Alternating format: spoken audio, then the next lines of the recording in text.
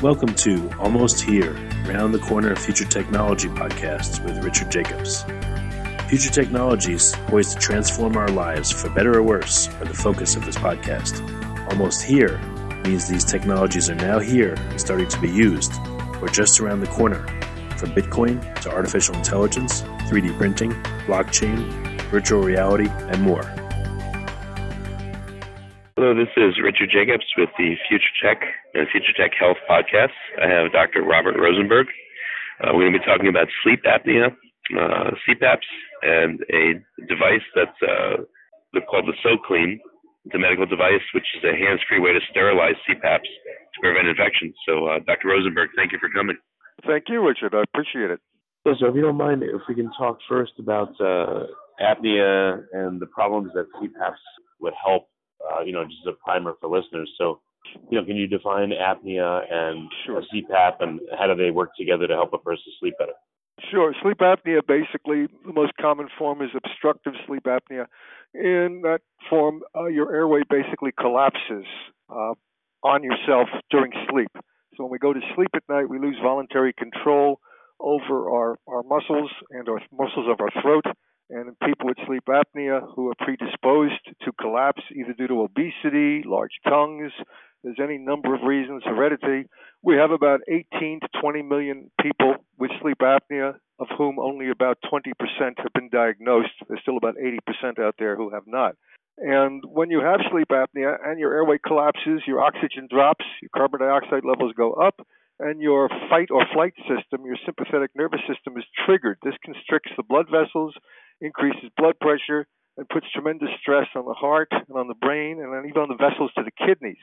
So this sets people up eventually for high blood pressure, for diabetes, and for a very high risk of heart attack and stroke because of the sleep apnea and because you're not getting any rest at night. Your body is constantly being stressed. Whereas normally your blood pressure is 15 to 20 points lower when you sleep at night. With sleep apnea, it's just the opposite. And so CPAP machines are basically machines that generate compressed air. They splint the airway open. You come into a laboratory, and we, with technicians in my lab, for instance, monitoring you all night long, we find the pressure that keeps your throat open while you're sleeping. And once we've devised that pressure and found what the pressure is, that's how we set your CPAP machine. And as long as you wear that machine all night while you're sleeping, your airway will not close down on you, and your oxygen levels should stay normal. And most people start to notice an improvement in fatigue and sleepiness, in their ability to concentrate. Some people notice they're far less depressed when they treat the sleep apnea. So these are all things that go into treatment and the diagnosis of sleep-disordered breathing. My dad had sleep apnea when I was younger. I don't know what it was, but he would stop breathing and he would go, and all of a sudden start breathing, but he would pause for X number of seconds. Right. So I know what it sounds like. It's scary. You wonder if the person's going to die in their sleep. It's pretty crazy, And many of them do. Really, actually, how often does sleep apnea lead to death? Oh, frequently. People with sleep apnea, most people who have heart attacks tend to have the heart attacks during the day after they awaken at about anywhere between 10 and 2 o'clock 10 in the morning and 2 in the afternoon or 4 in the afternoon. People with sleep apnea tend to have the heart attacks during the night.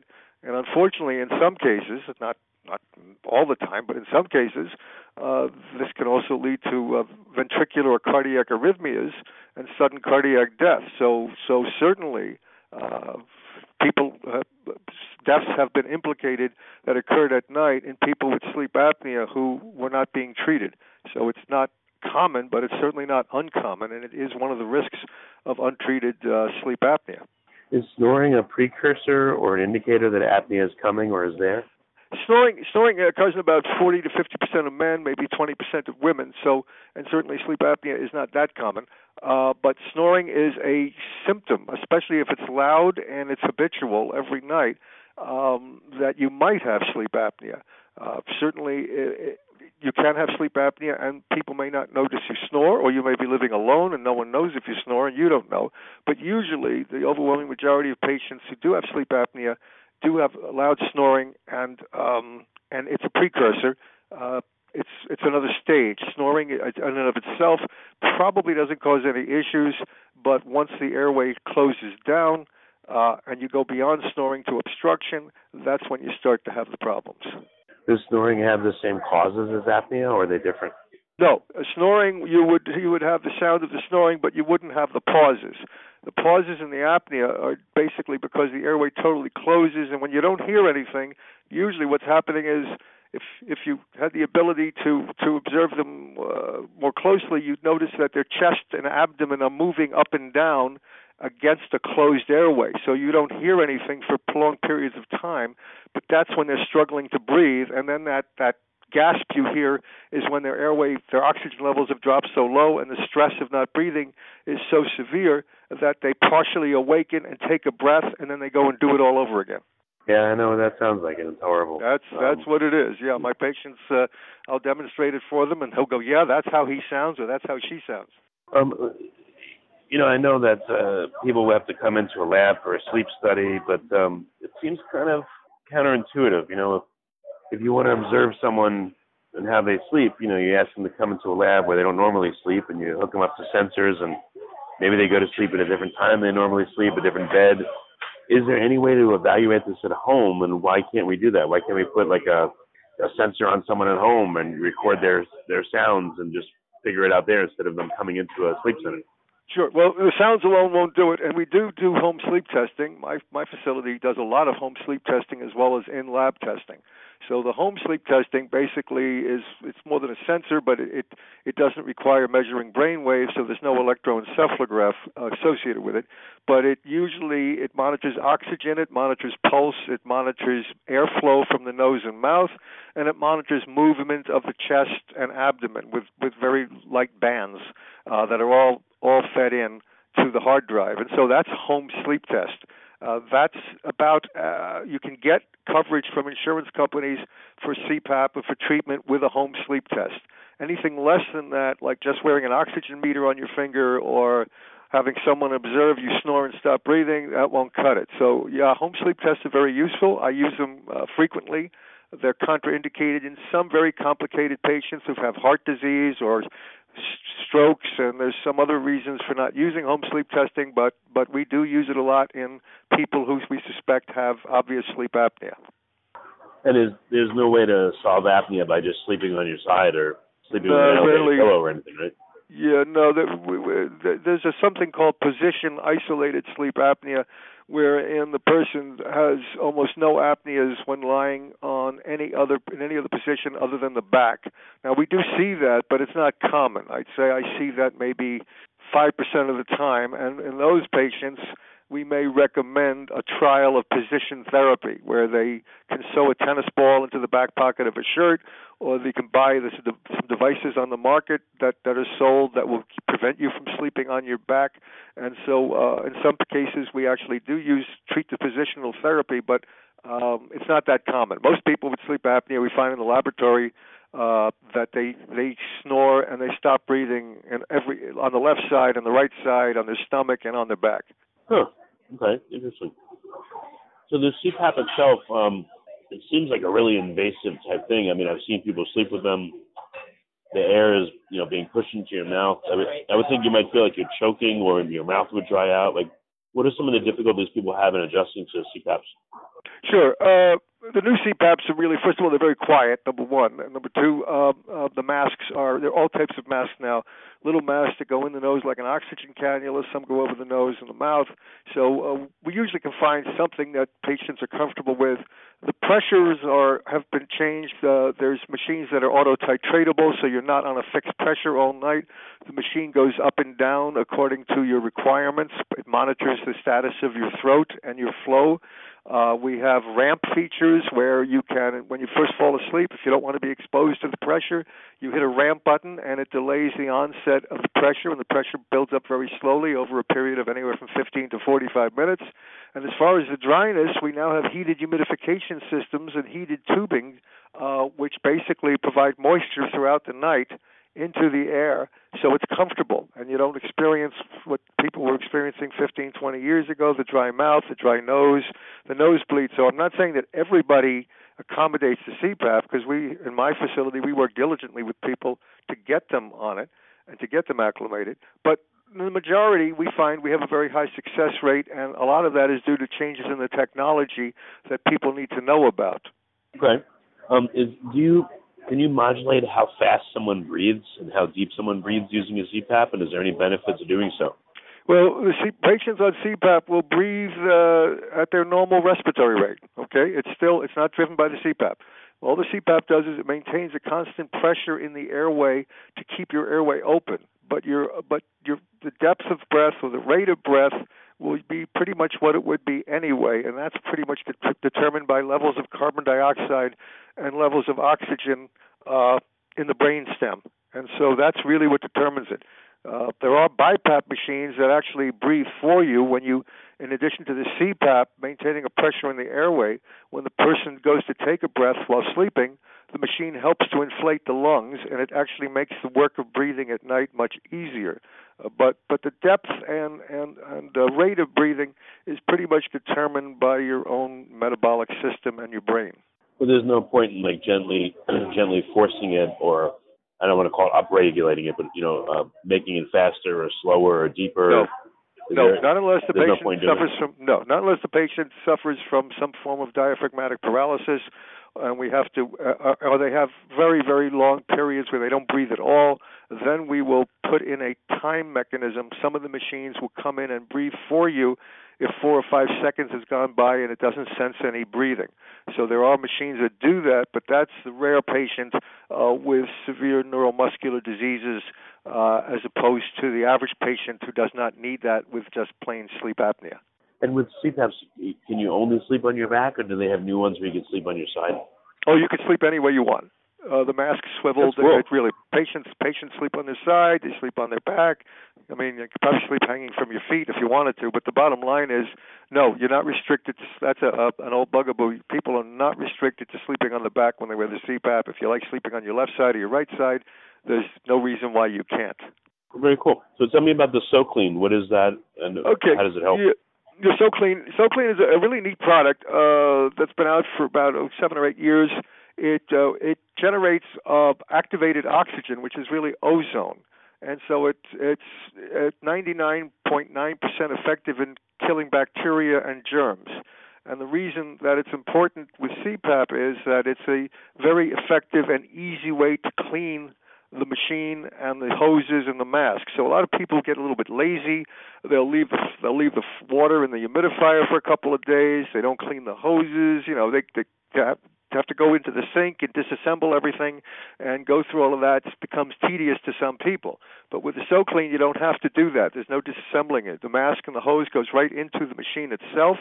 The machine generates the ozone or activated oxygen, which goes through the machine, the humidifier, through the CPAP machine, through the tubing, through the hoses, and basically kills off, like I said, over 99% of all bacteria and germs that are formed. So the advantage of the SoClean is, number one, the convenience is phenomenal. You just put it in and take it out 2 to 3 hours later, and you're done.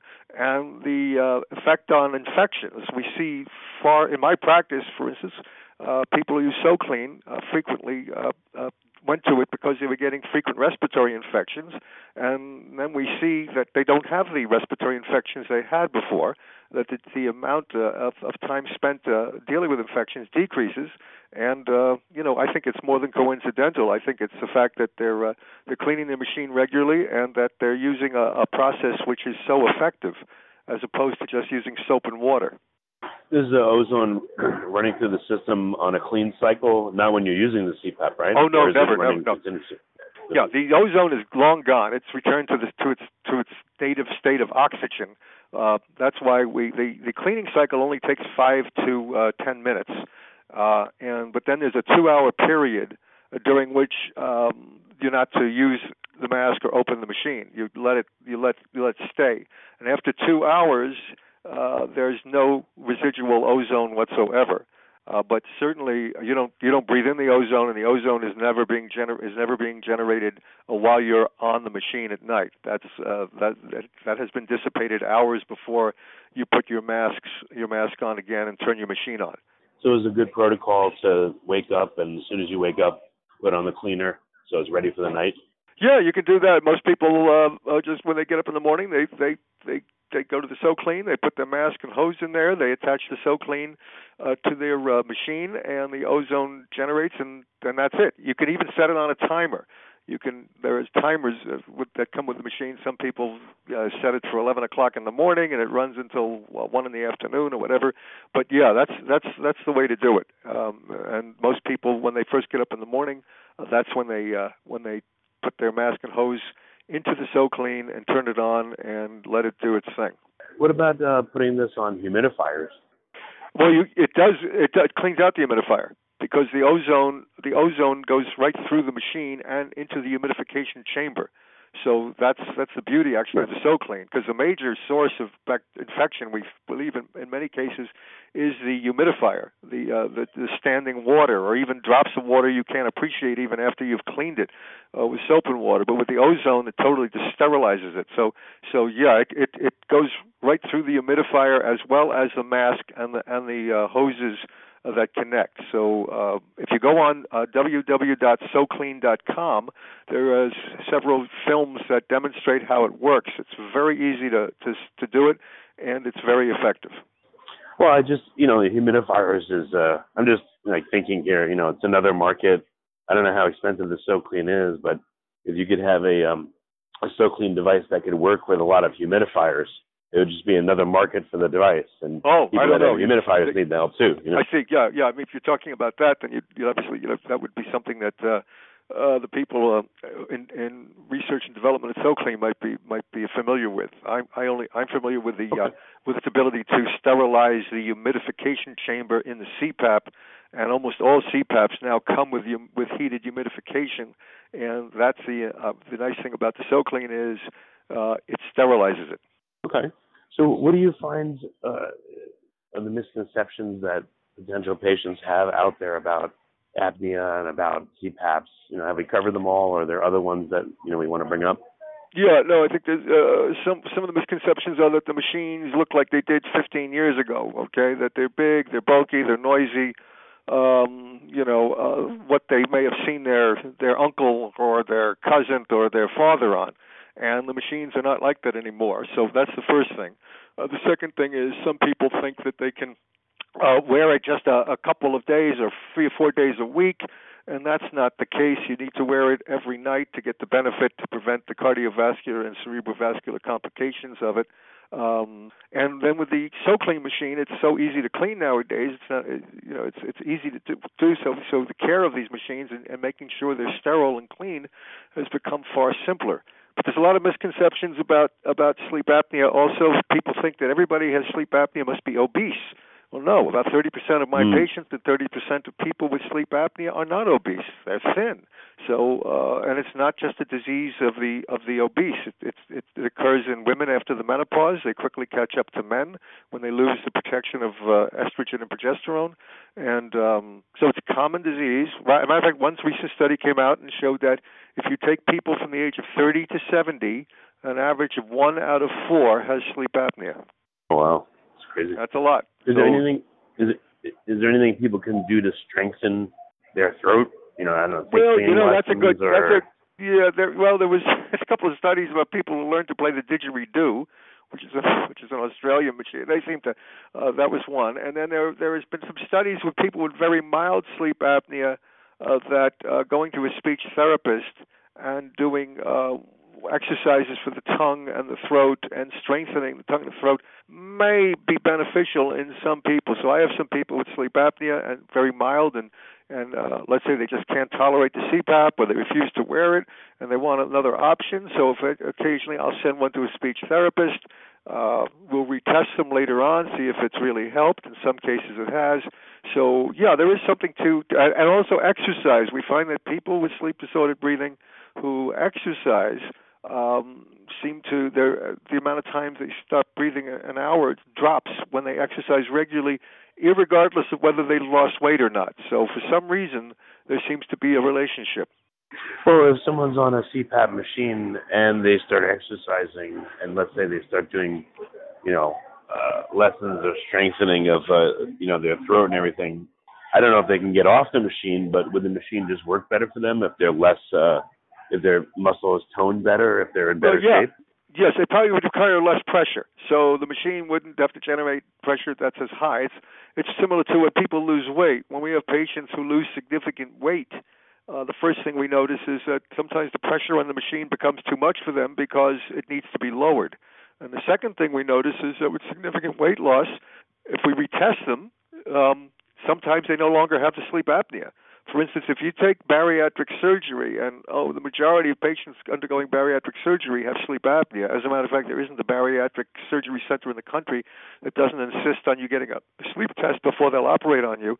After patients hit their target weight, we find about 50 to 55% no longer have sleep apnea.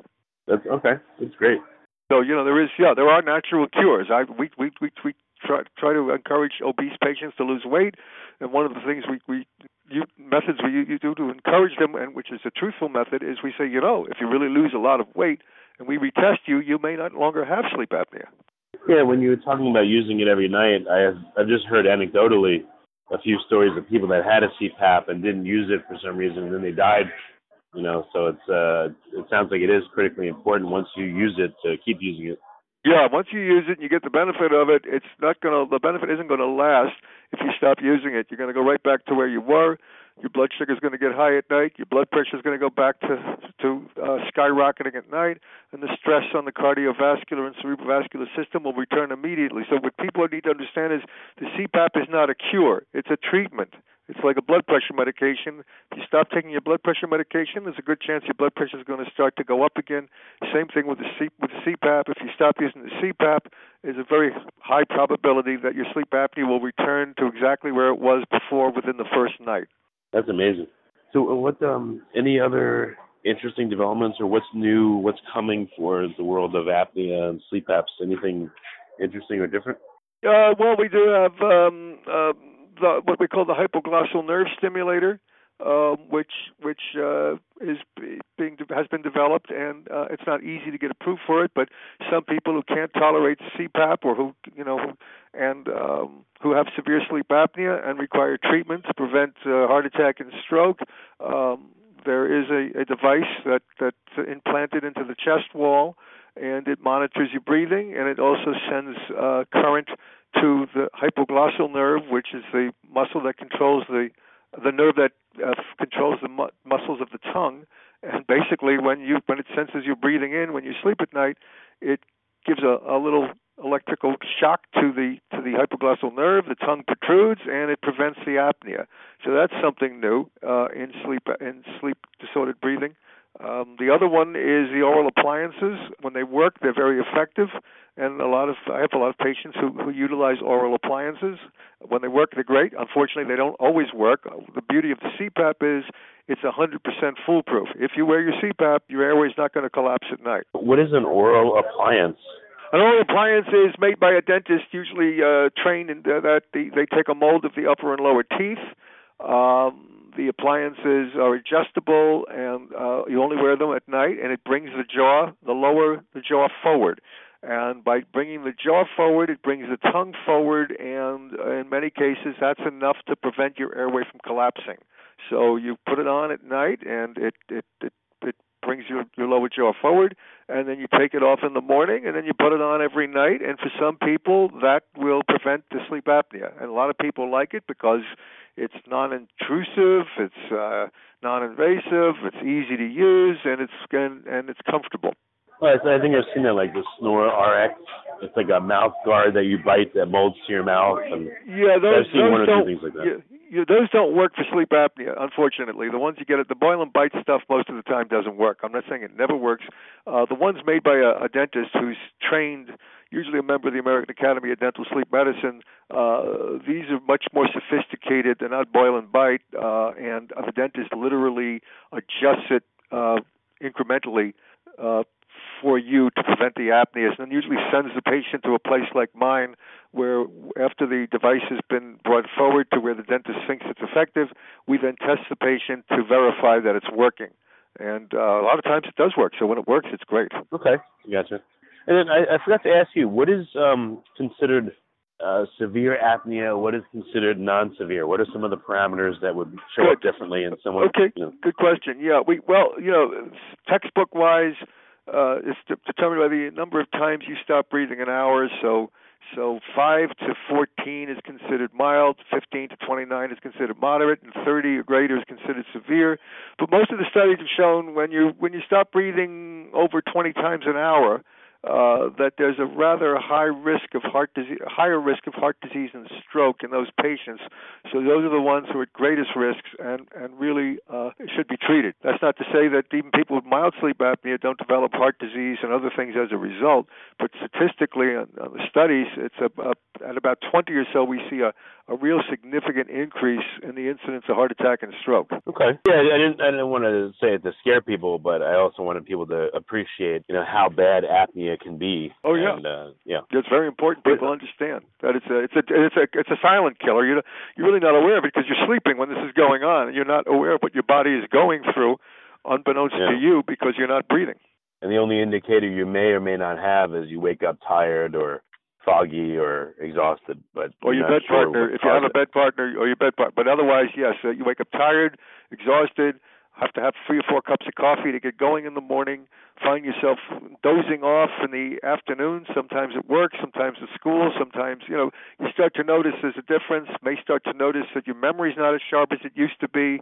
You start to think, I'm 55, I'm 60, it's my age. No, it's not the age, it's lack of oxygen to the brain at night. That's easily reversible when we treat the sleep apnea. That causes some people actually get diagnosed as early dementia, and we find out they have sleep apnea and they don't have dementia. Wow. How long do people, I don't know if you know, but how long do people typically have sleep apnea problems before they see you? Oh, I would say it's getting better, but it's frequently 3 to 5 years before somebody, a bed partner, a wife, a husband, someone brings it to their attention, or as someone has heard about sleep apnea and says, I think you've got this thing, sleep apnea. You should see somebody, and because it's dangerous. And that's usually what happens. Somebody brings them in, or they finally gotten to the point where they have to admit that their quality of life has become so compromised by their sleep apnea, their fatigue, their sleepiness, their inability to concentrate, that they finally say, okay, let me get this thing checked out. Okay, makes sense. And then how long, once someone has a CPAP, do they experience relief and start to feel better, and their sugar levels come down, their other markers improve? Yeah, most of the markers of inflammation improve within the first 4 to 6 weeks. So you'll see an improvement in diabetes. You'll see an improvement in blood pressure.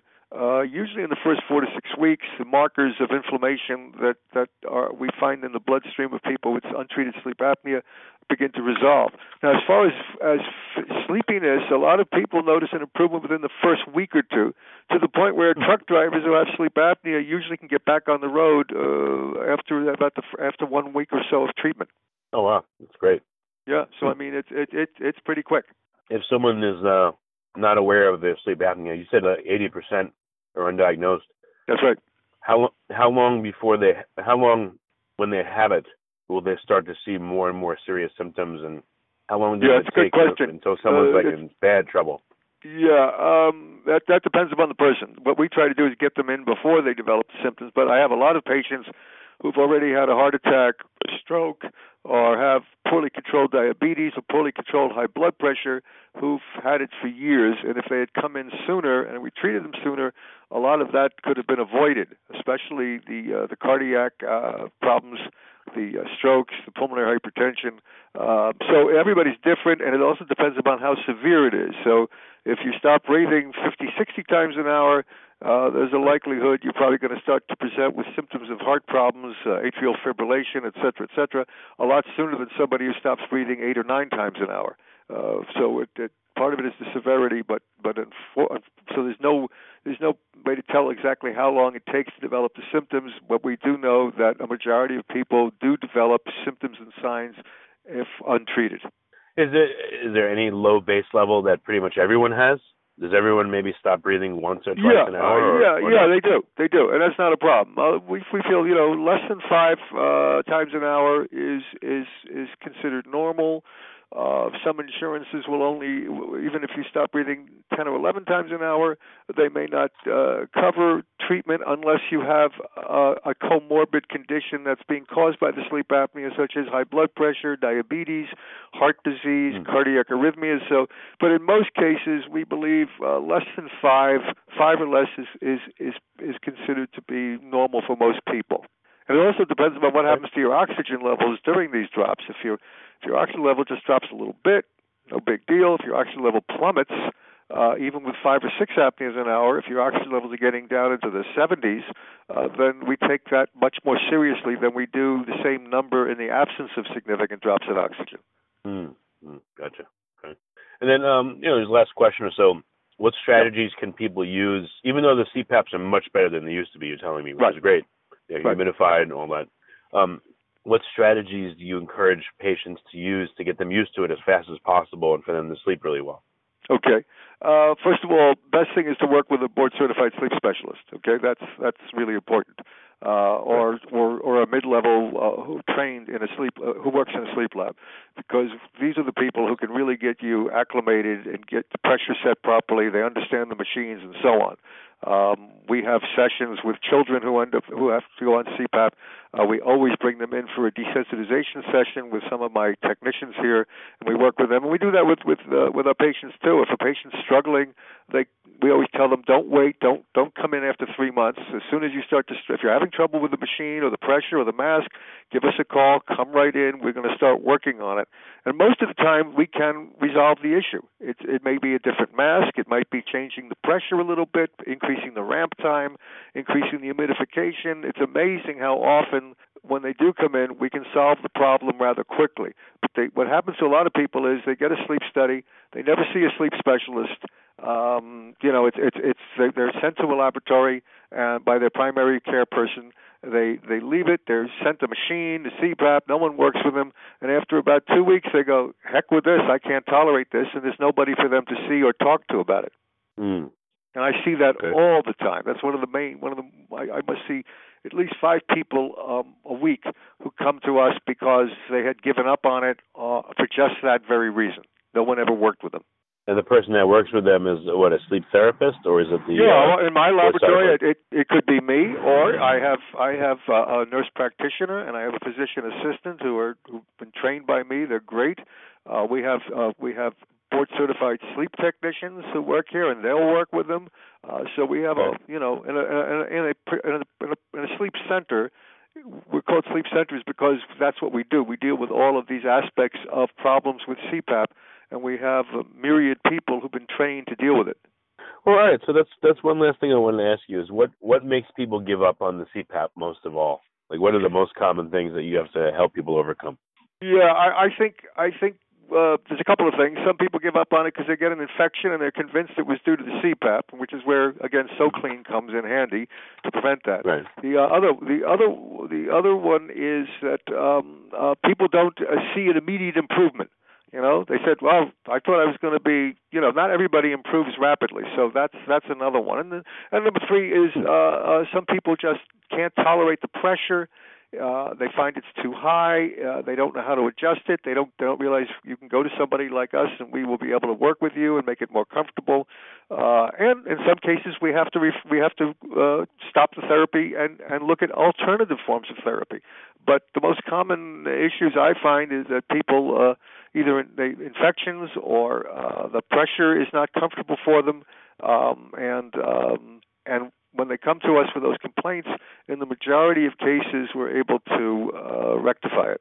Is there what happens if you don't have enough pressure? Will you just continue to have the apnea, or will you then snore instead? If the pressure's not sufficient, you'll have apneas through the night, and the way we detect that is the machines have computer chips called a smart card, and so when you come to a sleep center with sleep specialists, one of the first things we do is we download the smart card, and we can determine whether or not you're having a significant amount of breakthrough apneas. And if you are, we may need to bring you into the laboratory and readjust the pressure you need. or in some cases we can do that without even bringing you into the lab. But yes, if the pressure is insufficient, you'll continue to have obstructive apneas. Everybody has their own pressure that they need in order to keep their airway open. You can't borrow your friend's CPAP, put it on, and expect that his pressure is going to work for you, because it may not. Yeah, well, that's what I was asking. If the pressure is 80% of what you need, would it just turn into snoring? But you're just saying it's like either yes or no. Yeah, well, if it's 80% of need, you're probably going to end up with your airway collapsing. It's going to collapse, and we see it we pick it up very quickly on the computer chip that you're having a lot of apneas, and then we know something is wrong. Is there any way to pulse the air if someone's like sleeping during the night and for some reason all of a sudden the pressure is not sufficient? Can you pulse the air and go to a higher pressure for one breath to wake them up, or to open up the airway? I mean, any strategies? Yeah, that's where auto titratable CPAPs come in. With auto titratable CPAPs, we set it at a pressure lower than you required in the laboratory and a pressure higher than you required in the laboratory. And during the night, the machine monitors your throat, and if it senses decrease in flow from in your throat, it increases the pressure automatically. If it senses your throat's wide open for a period of time, it starts to drop the pressure. And so the machines are auto-titratable, and that's exactly what they do.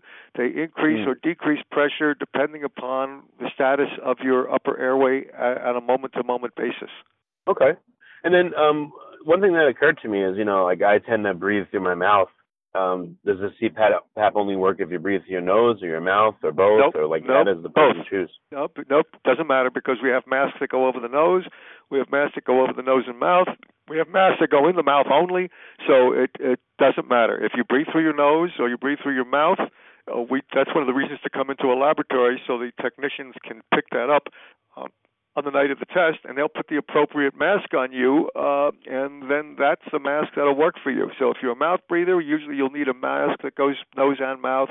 If you're just a nose breather, you could probably get away with a little nasal mask. That used to be an insult, right? They'd call you a mouth breather, right? Right. That's one of the major causes of sleep apnea. Is many people are mouth breathers. Okay. I got it. All right. Well, some resources then for listeners. So I know you can't treat the whole world, even though it sounds like you do a good job doing it.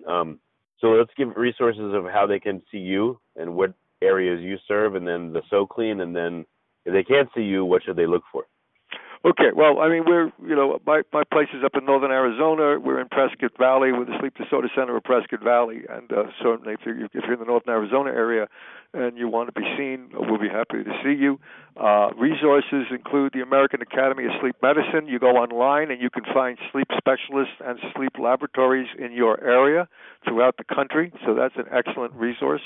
Online, SoClean itself has a very nice resource in terms of discussing sleep apnea. They've got a lot of question and answers and essays on sleep apnea. I have a website, answersforsleep.com, that's seen by a lot of people. And you can go on my website, answersforsleep.com, and you'll see discussions of numerous topics that have to do with sleep apnea and with sleep in general. And I've written 2 books, Sleep Soundly Every Night, Feel Fantastic Every Day. It was my first book, and the second one was The Doctor's Sleep Solutions to Stress and Anxiety. That was my second book. They're both available on Amazon, and they answer a lot of questions about sleep and sleep-related issues. All right, that's great. Well, Dr. Rosenberg, it's been a really, really interesting call, and I appreciate you coming. My pleasure. Have a great day. You have been listening to Almost Here, Around the Corner Future Technology podcast with Richard Jacobs. Subscribe to this podcast, post a review to discover more future technologies that are poised to transform our lives for better or worse, such as Bitcoin, artificial intelligence, 3D printing, blockchain, virtual reality, and more.